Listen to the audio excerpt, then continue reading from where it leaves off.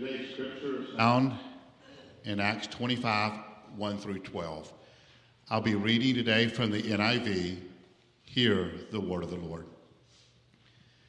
3 days after arriving in the province, Festus went up from Caesarea to Jerusalem, where the chief priest and the Jewish leaders appeared before him and presented charges against Paul.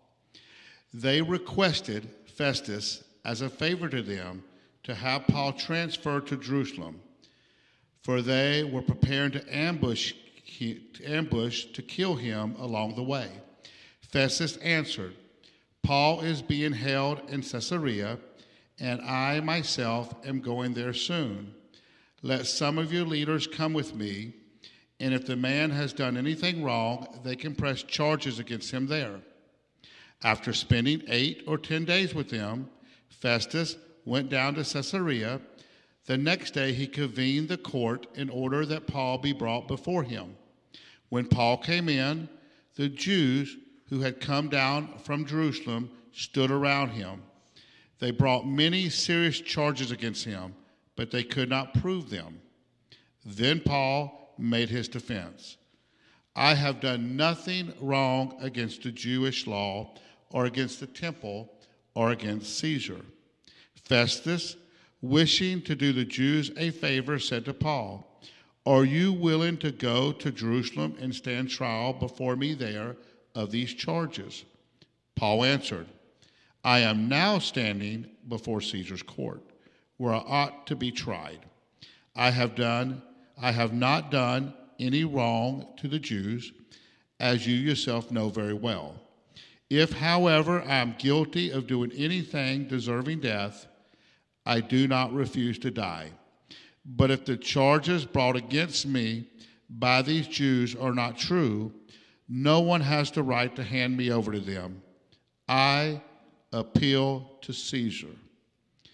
After Festus had conferred with his council, he declared, "You have appealed to Caesar you will go." This be the word of the Lord.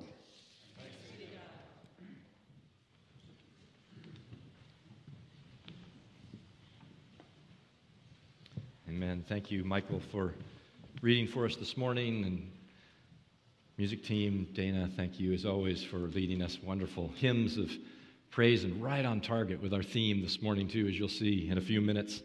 I'm Pastor Jeff Gangle. I kind of feel like I need to reintroduce myself since Beth and I have been gone the last 2 Sundays.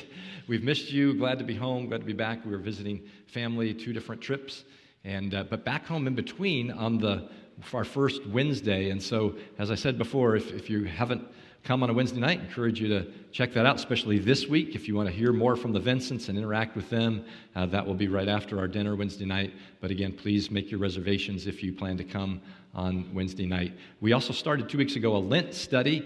Jason and I are leading, and so we just had really good interaction with that group last Wednesday night. So that's one that you can just jump in if you're not in a men's group or a women's group that's been connected and through a study. This is a study through Lent right up until Easter that is wide open. So just come and jump into that study. But this week, come to hear Michael and Karen right after the dinner. I also want to make sure you are praying for Pastor Jason. For those of you that don't know, he had back surgery a week and a half ago and is still recovering from that and will be for a little while, home kind of bedbound until that things kind of settle in his back. So be praying for Pastor Jason as he recovers and pray that recovery will be full and he'll be pain-free when it all wraps up. So would you pause with me? Let's pray for just a moment as we go into God's Word.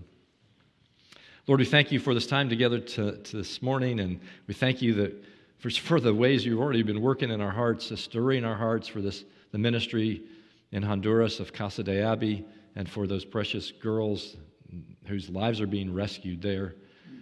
For your word and for your power that we've been singing about, that you are the victor, that you have won the victory at the cross, and just the proclamation of the gospel that we've sung this morning already.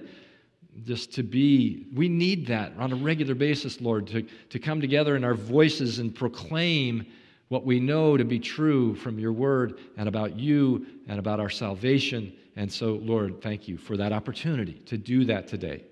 Thank you for lifting our spirits and encouraging us in that way. And now, Lord, as we come to your word, we ask the same. Ask that you will continue to motivate us and encourage us and teach us.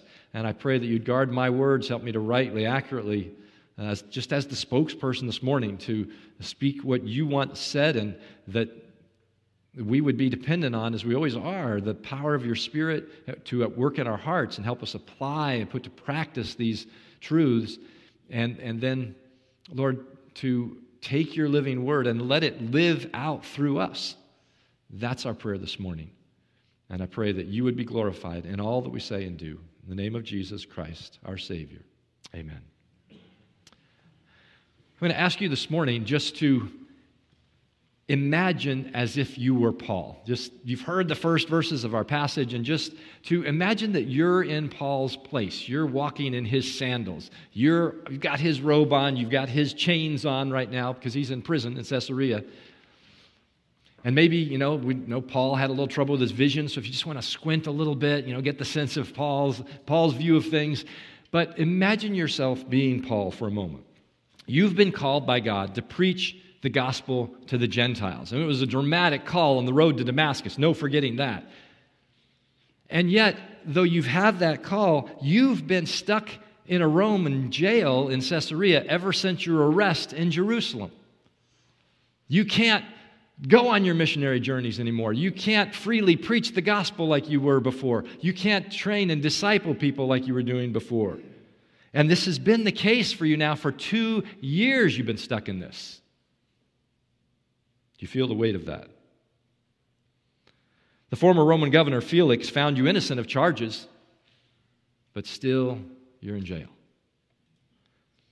So now it's AD 60, and there's a new top dog in town, a new Roman governor by the name of Festus. I don't know where they come up with these names, Felix and Festus, but he's the guy now. He's the Roman governor, and he has a little better reputation and character than Felix did, but he's still Roman. You're thinking, maybe this guy will hear your case. Maybe he will also agree that you're innocent and release you finally. Maybe those Jewish leaders in Jerusalem that tried to kill you along the way and have brought all these charges against you, it's been 2 years. Maybe they've forgotten. Maybe they won't show up for the trial. But as it turns out, they haven't forgotten at all. In fact, they have another plot afoot, just like when you traveled from Jerusalem to Caesarea and they had a plot to kill you. Now they want to get you back to Jerusalem, traveling again so they can take care of you on the road. Thankfully, Festus is curious about your case. He wants to hear it, and he wants to stay on his own home turf there in Caesarea, since he's the new guy. And so he asks you to state your case. But the Jews come out in force again. They didn't forget. They're there. They come to Caesarea. They bring all those unsubstantiated charges against you again. So what are you going to do? You can stand and proclaim your innocence, but you're still at the mercy of this new Roman governor. And then exactly what you feared might happen, happens. Festus plays the role of the politician that he is, and he wants to please the leaders of his new subjects in this area in Judea. And so he asks you if you'd be willing to make the trek to Jerusalem and stand trial there, because he knows that's what the Jewish leaders want. Now, you know in your heart this is a bad idea. Even if you make the trek to Jerusalem in one piece, you're going to be outnumbered 1,000 to 1 of people against you. So what do? You appeal to Caesar. And that's where we left it at the end of that passage that Michael just read for us. And I'd like you to turn, please, to Acts chapter 25. If you have your Bible along, and I hope you do, or a phone device, whatever you've got, or if you need a Bible under one of the chairs around you, grab that. Acts 25. What happens next? I want to just summarize a little bit of the rest of the story in this chapter for you, and then we'll come back to it and see some of the principles that are right here for us to learn together this morning. So Festus has made the decision. He's going to send, Paul appealed, he's going to send him to Rome. To Rome you will go.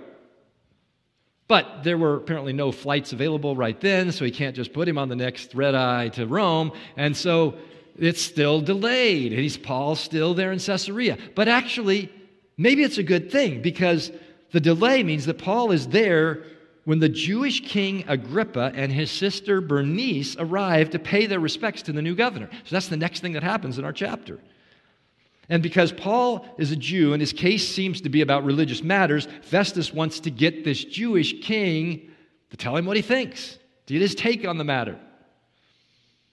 And because actually Festus was pretty baffled by these charges. Again, now remember, he's a Roman, he's just come in here, he doesn't know all the stuff that's been going on, he doesn't have any background for what Paul is talking about here. Look at verse 19 in our passage, Acts 25:19. He's telling Agrippa about these charges against Paul brought by the Jewish leaders. He says, they had some points of dispute with him about their own religion and about a dead man named Jesus who Paul claimed was alive. Now I was at a loss how to investigate such matters. So you see the dilemma that Festus is in here, right? But in this case, now that he's said that, it catches the interest of King Agrippa. He wants to hear from Paul. Maybe Agrippa had heard about Jesus. He's in this line of Herodian kings. And so he's maybe heard the stories about Jesus. Maybe he's heard about Paul. He said, this is pretty interesting. I'd like to hear him. Let's bring him in. I want a personal interview. And so the next day it happens. And our text goes on to describe this show that goes on. Now, you catch this a little bit, kind of get the sense of what's going on. King Agrippa and Bernice, they come in, they're royalty, so they come in with all their royal pomp and circumstance. Luke tells us that there were a lot of important people there. High-ranking military officials were there, prominent people from the city of Caesarea. And in the midst of all this crowd gathered in the court of Festus, Festus sends for the prisoner, for Paul. And once he's there, Festus makes his speech. I want to pick it up right there, verse 24. Festus says, King Agrippa and all who are present with us, you see this man. The whole Jewish community has petitioned me about him in Jerusalem and here in Caesarea, shouting that he ought not to live any longer. But I found he had done nothing deserving of death. But because he made his appeal to the emperor, I decided to send him to Rome. But I have nothing definite to write to his majesty about him. Therefore, I have brought him before all of you, and especially before you, King Agrippa, so that as a result of this investigation, I may have something to write. For I think it is unreasonable to send a prisoner on to Rome without specifying the charges against him. Yeah, that probably wouldn't work very well. Send him to Caesar without, I don't know what he's guilty of. No, he needs some charges. He needs to know what to say. But the charges against Paul, it's what becomes obvious here, is they were so bogus that even Festus doesn't even know what to write. What are we charging this guy of? I don't even know. Paul is under attack. That's what we come away with here. And I've chosen that as the title for the message today, Under Attack. Because Paul is in this situation, and it's clear the enemy is coming against him and against the gospel in numerous ways. And as we come to this passage this morning, I think what we can learn, next week we're going to see Paul's defense. We don't even get to that in chapter 25. So Paul's going to get his day in court, as it were. He's going to get to speak. That'll be next week. But for this week, I think we can learn about the attack against Paul and how we experience similar kinds of spiritual attacks. I think we can learn from Paul's response to those attacks. What does he do about it? And we can see the hand of God through all of it. Start with the attacks. Number one, the inevitability. I almost wasn't going to put that word because it's so hard to say. Inevitability of the enemy's attacks. Nick talked about this a little bit last week in his message in chapter 24, because we read these last chapters of Acts, and the story begins to sound like a broken record, right? Here's Paul again. He's being attacked again. The accusations are coming again. He's going to trial again. He's got to defend himself again, and over and over and over. And we're not done yet. So this opposition from the Jewish leaders is not a surprise to us at this point, right? We know this is coming, no big surprise. But notice how Luke, the author, describes the charges in verse 7. They brought many serious charges against him, but they could not prove them. And that's key here. These are serious charges. In other words, they wanted him dead. They wanted to find something worthy of death. but they had no proof for their charges. And in addition to that, the Roman governor here, Festus, he's confused about the charges. They're more religious than criminal, so he doesn't really know what to do with them. He allows the case to proceed because he's playing the political part and he wants to give favor to these Jewish leaders, kind of grease the skids for his rule now in this area. And so what we ultimately see is that Paul is on trial for his faith, for his witness, not because of anything he did wrong. And that's important to grasp here. What's going on? This is a spiritual attack. This is against his faith and against his witness and his testimony. Now, and all these factors show us that it's the enemy who is attacking Paul. The enemy who wants to stop him, the enemy who wants the proclamation of the gospel to stop, our enemy, Satan. So the enemy works through these Jewish leaders. The enemy works through the Roman court system. The enemy even uses the governor's desire to find favor with his subjects. All of that Satan uses to try to keep Paul jailed and silent, even though he'd done nothing wrong. And here's the lesson for us, I think, in this part of the passage this morning. It's possible to come under spiritual attack, even when you've done nothing wrong. A lot of times we look for those correlations, and sometimes we bring on trouble ourselves, right? By our own sin, by our own foolishness, we bring difficulties on ourselves. But as Christians, there are times when the enemy attacks simply because we belong to Christ. That's his whole work. And in fact, the more you live out your faith, the more likely it is that Satan will attack your faith. Because he doesn't want you to live out your faith. Now, the attack probably won't be as direct as Paul's. I mean, it's not likely you're going to be on trial. I don't know, maybe in the years to come that will happen eventually to us in this country. But right now, it's not that. It's not you're going to threats to your life, not likely. But still, the enemy attacks. Those attacks are inevitable. I want you to see Peter's warning to us in 1 Peter 5:8. I put this on the email that went out this week about the message and bring it to you again. Peter says, "Be alert and of sober mind. Your enemy, the devil, prowls around like a roaring lion looking for someone to devour." That's a stark image, right? Try to picture that for just a moment. A roaring lion, looking for someone to devour. When I was a kid, we would visit my grandparents, my mom's parents, who lived in Southwest Ohio. Once or twice a year, we would go to their house, and they had a picture, a painting, I'm not sure what it was, in the house, fairly large, and that this is just vividly emblazoned on my mind, even from childhood. It was a picture of a lion cage, kind of like what you'd see in a zoo. And you see this, there's a young man who's coming up to the cage. He's got a gun in hand, but he's got a real disturbed look on his face as he looks into the cage. And in the cage is this lion and a young woman on the floor. And you assume dead at the hands or the paw or the jaws of the lion. And the sense you have by looking at the picture is this young man was rushing to her aid to rescue her, but he's too late. The lion has devoured her. Now, I have no idea why my grandparents had that picture in the house. I mean, I'm just saying, that's a creepy picture, especially if you're a kid. So I don't understand that, but what I can tell you is that image is there whenever I read that verse in 1 Peter 5. I think about our enemy, the roaring lion, I think of that picture. Now, why would Peter use such a vivid, frightening image? Because the enemy is invisible, and if we don't see how dangerous he is, how he prowls, how he attacks, if we don't understand that from some kind of illustration in our lives, then we will miss it, and we will not be sober, we will not be alert, we won't be ready. Peter is telling us, watch out. Same way you'd watch yourself around a lion, watch yourself around this enemy.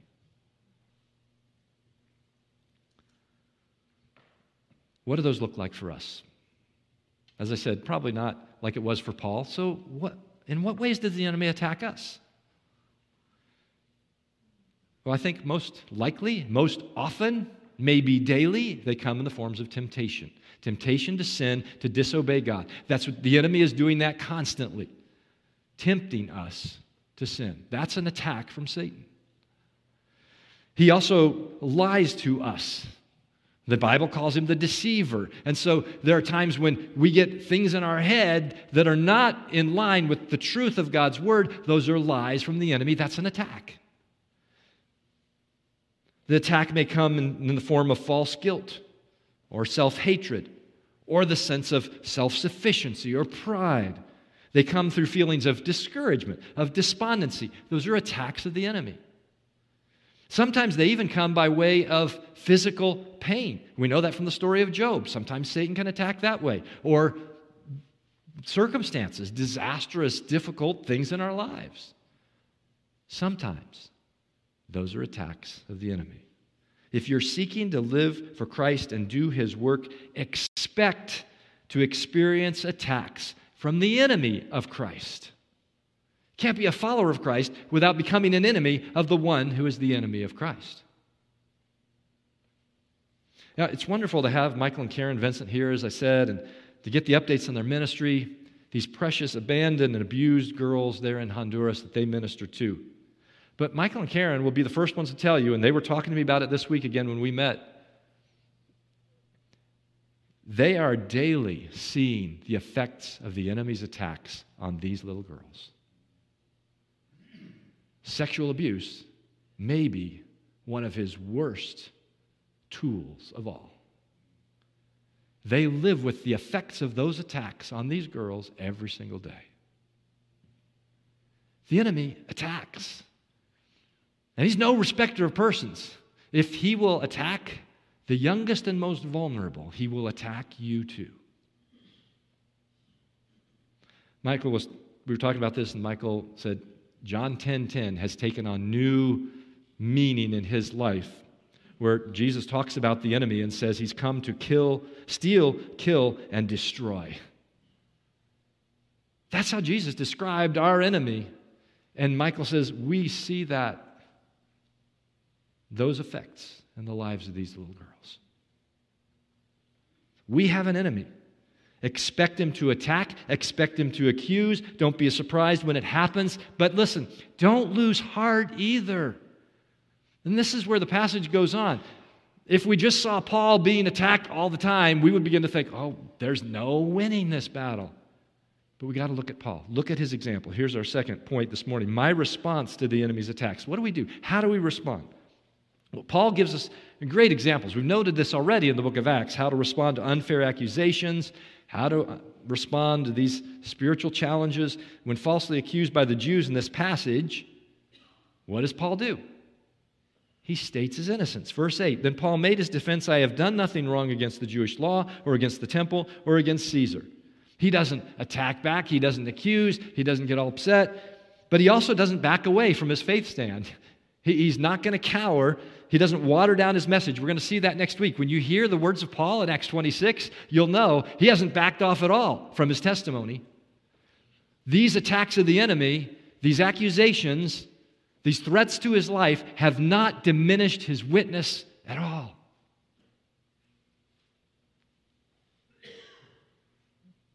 He doesn't roll over and play dead. He stands up for his legal rights. He appeals to Caesar. And he trusts God. Now, some have suggested that Paul's appeal to Caesar here was a demonstration of a lack of faith. He didn't trust God to get him to Rome, so he had to try to figure out his own way and takes matters into his own hands. I don't think that's the case. I really don't, because it would make no sense. For one thing, the emperor, the Caesar at the time was Nero. There's no way you would want to go there and trust him instead of trusting God. No, this is not a lack of faith. Remember, we've already seen that God made a promise to Paul that he would go to Rome. Don't fear for your life. You're going to go to Rome and you're going to testify against me there. Paul has that promise. So he sees this as an open door, an opportunity from God to get to Rome quicker, to kind of avoid some of these delays that have been happening, get out of this local scene, and get on the way to Rome. And he appeals to Caesar. And we know Paul wasn't just trying to avoid personal difficulty or responsibility here. He's not just trying to get out of trouble. Verse 11, he says, if I'm guilty of doing anything deserving death, I do not refuse to die. That's been Paul's mindset all along. If you kill me, you kill me. But in the meantime, I'm going to live for Christ. I'm going to do what God's called me to do. He's not responding in fear to this attack. He's willing to die if that's God's will for him. And all of that is consistent with his life purpose and call that he knows. Let me take you right back to Acts chapter 20, verse 24. I brought this up a number of times. I hope you're getting the idea. This is a key verse in the book of Acts. Acts 20, 24. It's Paul's testimony. He says, I consider my life worth nothing to me. My only aim is to finish the race and complete the task the Lord Jesus has given me, the task of testifying to the good news of God's grace. That's it. He says, I'm going to stay on that. I'm going to stay on task. Doesn't matter what you throw at me, what attacks come from the enemy. This is my focus. And that's such a great lesson for us. Hear this. When you find yourself under attack from the enemy, don't surrender to the enemy. Instead, go back to your calling. Go back to your purpose. Go back to what God is doing in your life and who He's called you to be. That's where you land. That's where your protection is.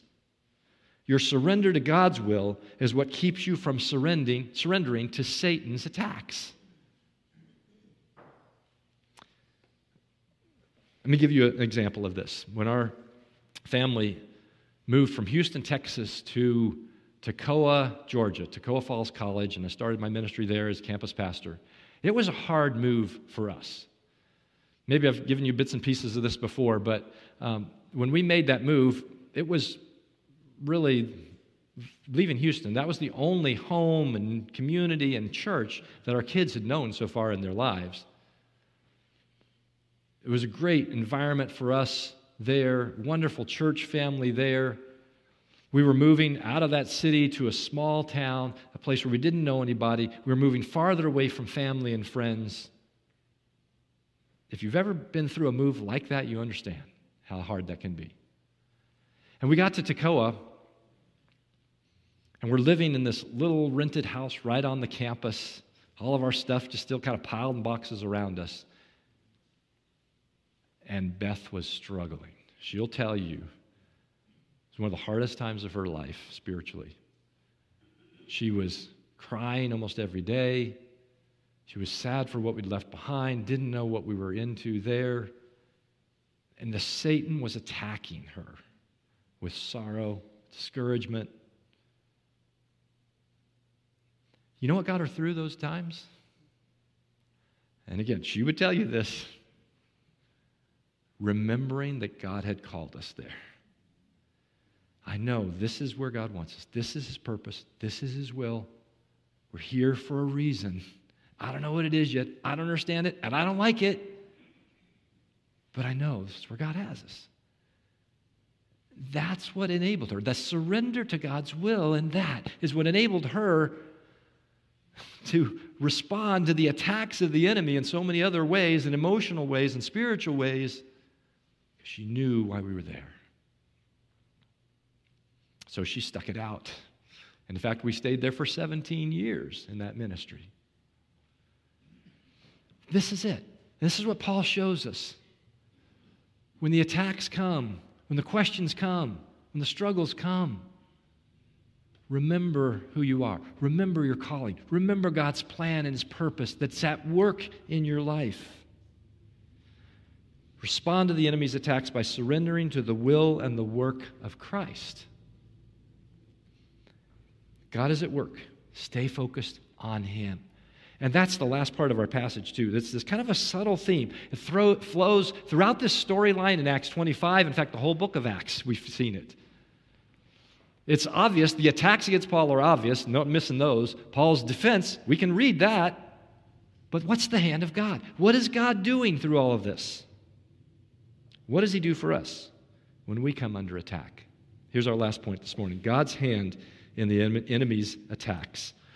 I've been impressed by the boldness and the courage of President Zelensky in Ukraine in the midst of this conflict and this war.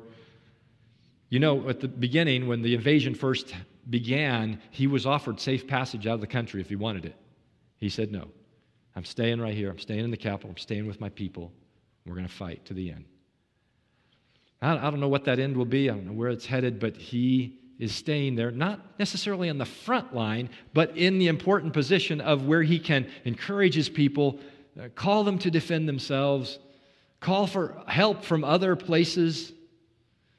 He stayed there.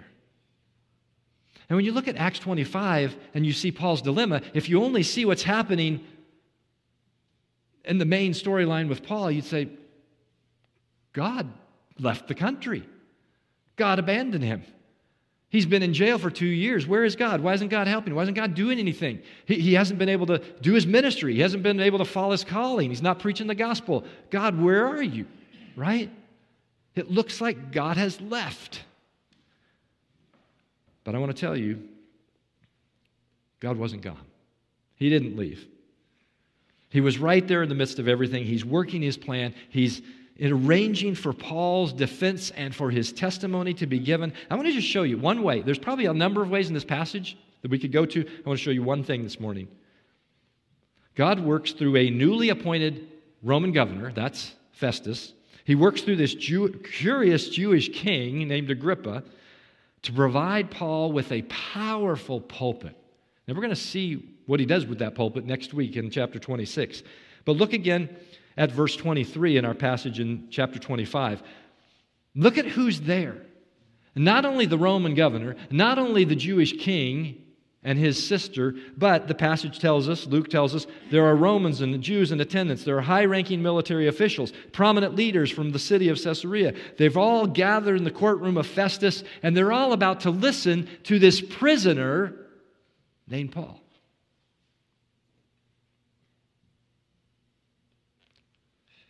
See, there's no way Paul could have arranged that himself. Paul couldn't have done that. Paul, out on the streets, even in the synagogues, would not have had this kind of audience for his testimony of the gospel. God provided that. God arranged that. And if it meant hanging around in Caesarea 2 years till we got to that, that was God's timing. God arranged this witnessing opportunity. He was in control of this the whole time.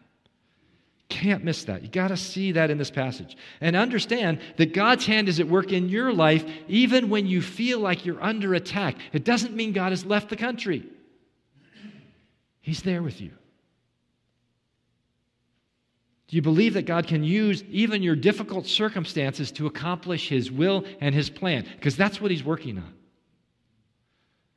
Could it be that in the very moments when you think things are all going wrong, that God is doing exactly what needs to be done in that time? You just don't see it yet. And did you know that God can use your trials to provide a platform for your testimony? That's what's happening with Paul. His very trials are going to provide an opportunity for his testimony. And you've seen that maybe in your life or the life of others where the very difficult things, the hardest things you go through end up being the very way that you're able to then minister to others going through something too. Or that challenging situation puts you in a place where you can tell about the glory and the power of God. Last month I started a weekly Zoom group for last month it was. Started a weekly Zoom group for 6 of our missionary men. So every Tuesday morning, early, I'm on Zoom with them in all different places around the world. It's wonderful. I love hearing what God is doing in them and in their ministries, but it's also sometimes frightening because some of them are living in much more difficult situations. Michael is in that group, so he knows this and hears some of these stories too. 2 weeks ago, Pastor Slava, who's one of our missionaries here at Trinity as well, we support him in his church planting in Minsk, Belarus.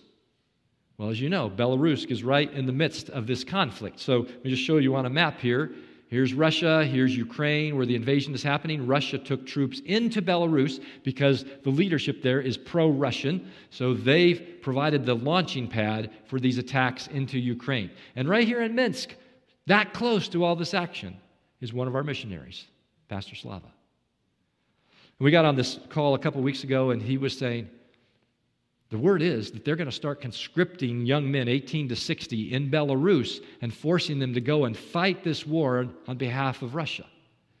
He said, men from my church are leaving the country, trying to get out before that happens. I don't know what to do.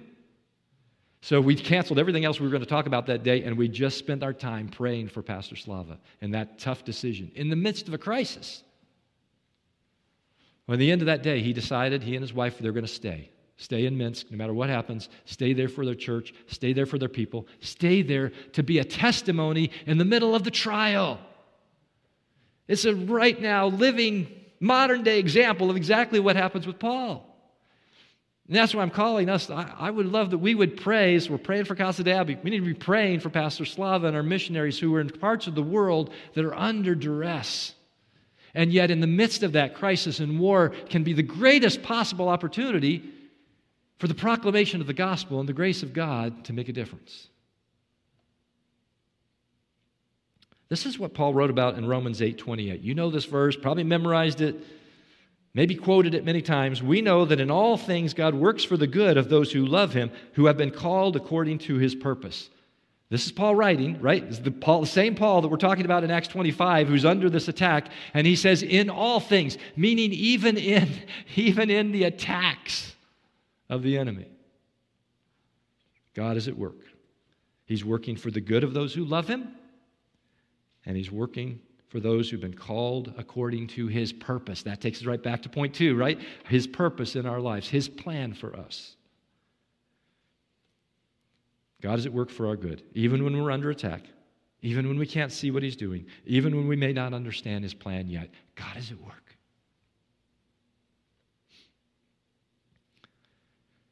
If the story of Paul in Acts 25 sounds familiar, maybe what you're thinking of is what happened to Jesus. He experienced something very similar himself. He was attacked and accused by the Jewish religious leaders. They wanted him dead, just like they wanted Paul dead. He was brought to trial, and when he was brought to trial, he was questioned by a Jewish governor, in his case, Pilate. He was questioned by the Jewish king, in his case, Herod. And like Paul, Jesus didn't fight back, but he also didn't give up. He didn't give in. He didn't fold up. In the end, God took his trial and turned it into a triumph. And his suffering led to our salvation. That was God's plan.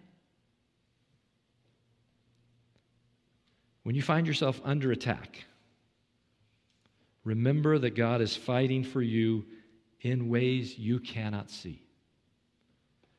And if you're here this morning and you're not sure about your relationship with the Lord Jesus Christ, who died for you, as I just described, gave his life for you, for your salvation. If you're not sure about your relationship with him, just know that you're under attack and you don't have the resources to fend off those attacks because it's only found in Jesus and what he's done for us on the cross. I encourage you this morning to receive his gift of salvation and life. And with that comes his protection and his victory, and it's yours in Christ. If you're a believer this morning, and maybe even right now, you're feeling some of those attacks of the enemy, know that Jesus Christ did battle for you on the cross and continues to do battle for you at the right hand of the throne of God in heaven. He's with you in this. He has not abandoned you. He has not left the country. He's with you. I'm going to ask our team to come for our last song because this song really captures that truth. And I want you to hold on to that as we wrap up our service today. Here are some of the words of this first verse, in case the song is unfamiliar to you. It says, when all I see is the battle, you see my victory.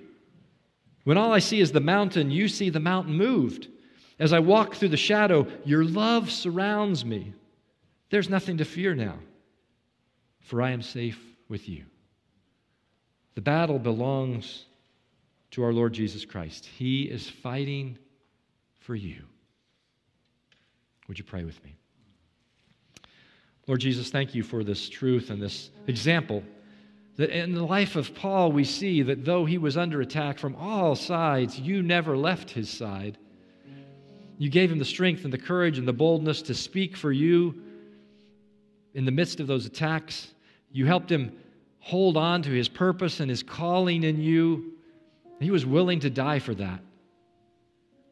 And Lord, you've shown us that even in those difficulties, you were working. You were working to get him to Rome. You were working to provide a platform for his testimony. You were accomplishing your work and your will.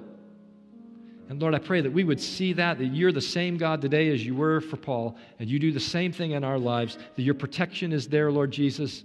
Thank you for winning the victory for us at the cross and for continuing to fight for us in our daily battles until we're in your presence. Lord, I pray that as we sing this last song, it would be the understanding and the reality of our hearts to know that the battle belongs to you. We can trust in you. We can lean on you. We can follow you no matter what the enemy throws at us. Thank you for that victory, our victory in Jesus. It's in whose name we pray. Amen.